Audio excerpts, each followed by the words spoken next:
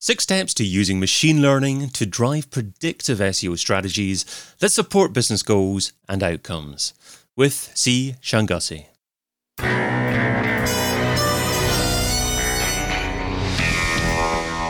In Search SEO podcast is brought to you by Rank Ranger, the all-in-one SEO platform that helps scale your business through data and analytics. It's David. How do you actually incorporate machine learning into your SEO strategy?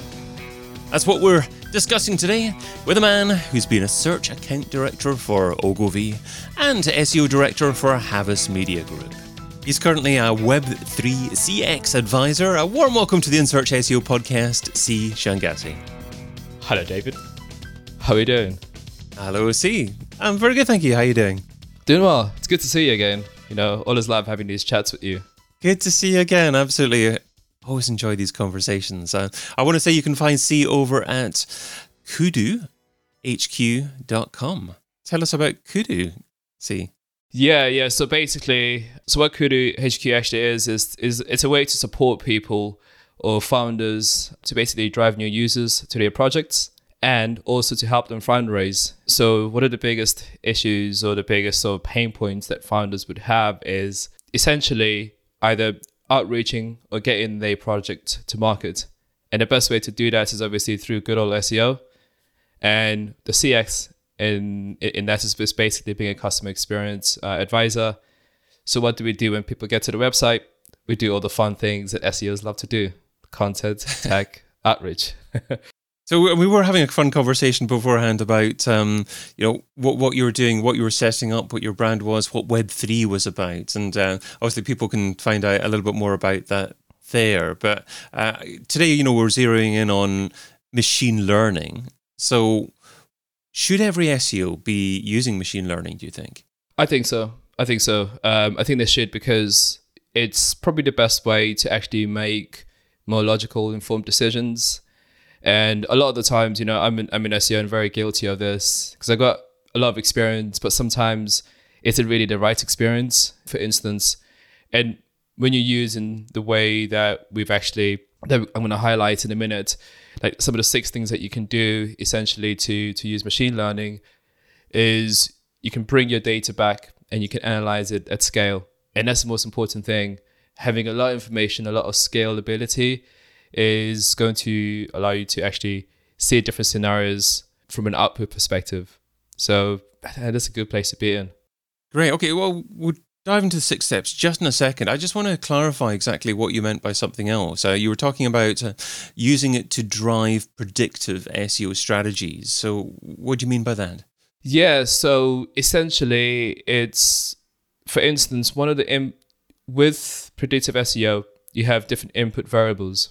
So for instance, what we're going to talk about today is how do you analyze, for instance, that you could go Search Console, looking at clicks, looking at impressions.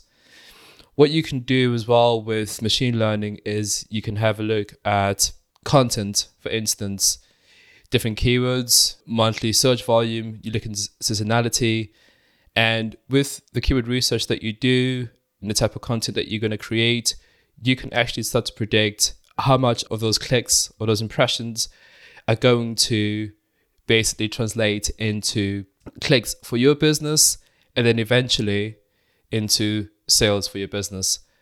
So that's the best thing about this, is that you can actually use a lot of input variables, but at the same time you can see what a content strategy is going to do for you and what a specific change in either a technical structure is also going to do for your website. Understood. Okay, so essentially you're using a model to demonstrate whether or not what you intend to do is likely to be successful or not. That's correct. And that's what you want to do. You want to see, for instance, if a specific change is going to have a positive impact or is it going to have a negative impact? And what's that going to look like? So if you're a business, you need to understand what's the business case, for instance, to make that change. And that can allow you to actually put a monetary value to the work that you are actually going to implement. And that's obviously a good thing for all product managers who want to know, why should I make this change from an SEO perspective? What's the bottom line to the business?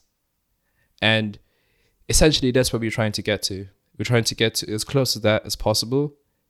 It's not always accurate, but the accuracy with some of the machine learning applications essentially is you get to as close as to 86% confidence. Mm-hmm. So at least you know that from a confidence ratio, you can actually share that with your leadership team to give you some form of security in terms of how accurate that data is or how accurate your plans would be. Yeah. So I think that's what we're trying to do here. We're trying to share a bit more visibility to other stakeholders within the organization of the importance of certain SEO activity or tasks. Understood. Okay, so it's certainly a lot more accurate than gut instinct, than perhaps using your experience to think, based on what I've done before, I think this is going to be successful. You're actually using data to model based upon your current circumstances, your current website, your current competitors, the content out there, what is likely to be successful in the future. So I understand why that's really essential to do, and you're doing a great thing there. So let's zero into these 6 steps then to using machine learning. So stepping back to doing that. So number 1 is to get a Google Cloud account. Yeah, we got to take it to the basics. So the main thing is to get a Google Cloud account, and my recommendation would be using Google Cloud account because a lot of people have used either Google Search Console, so they're well aware of using that. They've used, Google Sheets. So the reason why I would say Google Cloud account is that you can obviously, it's integrated within that suite. And it's just quite easy to actually plug in some add-ons into your Google Sheets. And you can also plug into what is now Looker Data Studio. You can plug into that as well. So yeah, utilizing a Google Cloud account would be the best way to actually start out. And then as you increase, you can start to look at different other options. But that would be the first place to start. Yeah, Google Data Studio now, Looker Data Studio. That's a bit of a left field brand choice, it seems like, but I'm sure there's logic behind it. Yeah, I would have thought that Google will basically suck up everything and call everything Google, right? That's what they tend to do. But it's very interesting that they've decided to stick with Looker. Looker's a great platform. I'm sure it is. Yeah, exactly. Number 2, the second step, create Google Cloud Platform using Search Console API.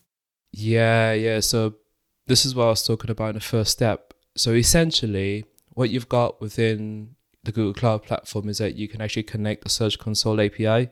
How do you get this? Well, the main thing is you can just, for those of you who actually haven't done it, you can just Google search how to get Google Search Console API, and Google obviously writes very, very good blog posts around how you can actually pull that data from your Search Console account, and then you can plug that into the Cloud Platform console essentially. So that would be the first step, would be to get in on the platform, connecting the APIs together, so basically they all talk to each other. And step 3, using BigQuery, create a schema for your data set. Yeah. A lot of SEOs have actually done schema markup. So if you haven't, please give it a go. It's a lot of fun. There are tools out there that can allow you to actually create sort of schema markup for your data, for your web pages. I know it might not be something that's high priority for you, but just the way the logic and how it works, it's going to help you with this step essentially. So what the step actually does is what you're doing here is you're telling Google Cloud Platform, a BigQuery, which data you need. So for instance, because we're going to be using a lot of Search Console data, the main things that we're going to need are dates, impressions, clicks, CTRs.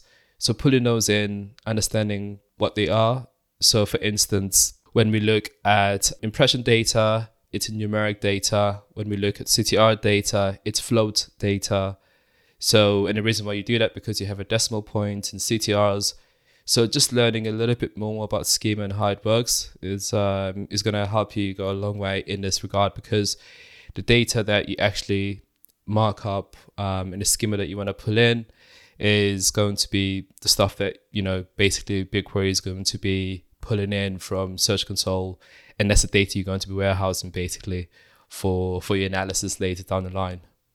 As perspective from a hardcore SEO, use schema data because it's a lot of fun. That's the number 1 selling point. I love that. Yeah, it's a lot of fun. You haven't played with it? I think you're going to enjoy it. You're going to love it. Well, step number 4 to getting started with machine learning is get access to Forecast Forge for your business. Yeah, this is a big one. So where does Forecast Forge come from? It was actually created by the guys at Google. I was listening to an All-In podcast, and apparently one of the guys who created this is a superstar genius PhD guy, and he's helped them create this machine learning, sort of predictive forecasting behemoth of a tool. And the great thing is you don't have to have millions to actually have this at your doorstep. You can just use something called Forecast Forge. It only costs like £100. So it's not a lot of money, and it's something that you can plug into your Google Sheets. And the reason why you do that is because now what you've done is you've got Google Search Console, you've got your Cloud Compute, which has BigQuery, and then you have Forecast Forge. Forecast Forge is actually an add-on that you can use within your Google Sheets, and that allows you to create the predictions of your data set. So let's go back. You're warehousing all your data in BigQuery, and then you're analyzing it using Forecast Forge. And then using Looker to plug into your Google Sheets to basically visualize your data. You mentioned dataset already there. Number 5, step number 5 is run your dataset on regular day intervals. Yes.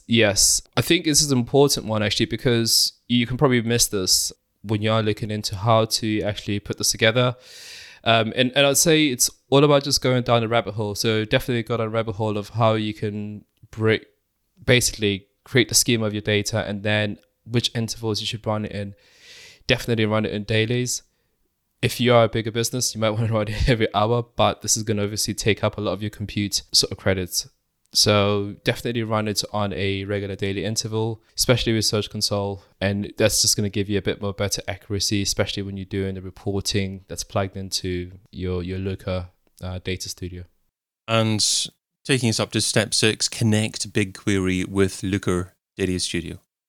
Yeah, I think we sort of jumped to this one. So yeah, it's the great thing about Google suite of platforms is that you can sort of connect them all up together.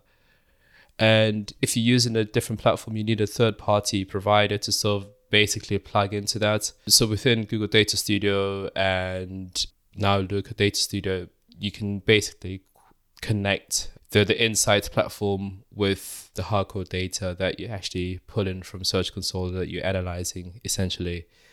So that'll be the main last step. And then once you've done that, it's basically playing around with how the data actually looks in terms of the insights that you're pulling in, and visually as well from that perspective. So that's the last and final step. But I think it's always about sort of playing and testing. That's the main key thing, is to test and see how the data's been collected, what it looks like, and then just basically circling back and forth on this around this whole like process essentially. Superb. Well, let's finish off with the Pareto pickle. So Pareto says that you can get 80% of your results from 20% of your efforts. What's one SEO activity that you would recommend that provides incredible results for modest levels of effort? Yeah. I would say crawl budget optimization. Definitely. And the reason why I say that is, just optimize your roster text file, essentially, from how Google crawls it. Think about your most important category pages or your most important pages. And you want Google to access or get to the pages that are most important to you as fast as possible. And then you could do the rest later, which is obviously making sure the content is right, looking at internal links and all that fun stuff. But the most important thing is just making sure when you do click that request indexing button in Search Console, that when Google comes in to actually crawl your website or your web pages, it's getting the information that it needs as fast as possible. Superb. I've been your host, David Bain. You can find C over at hoodoohq.com. C, thanks so much for being on the InSearch SEO podcast. Thank you, David. Always a pleasure. And thank you for listening. Check out all the previous episodes and sign up for a free trial of the Rank Ranger platform over at rankranger.com.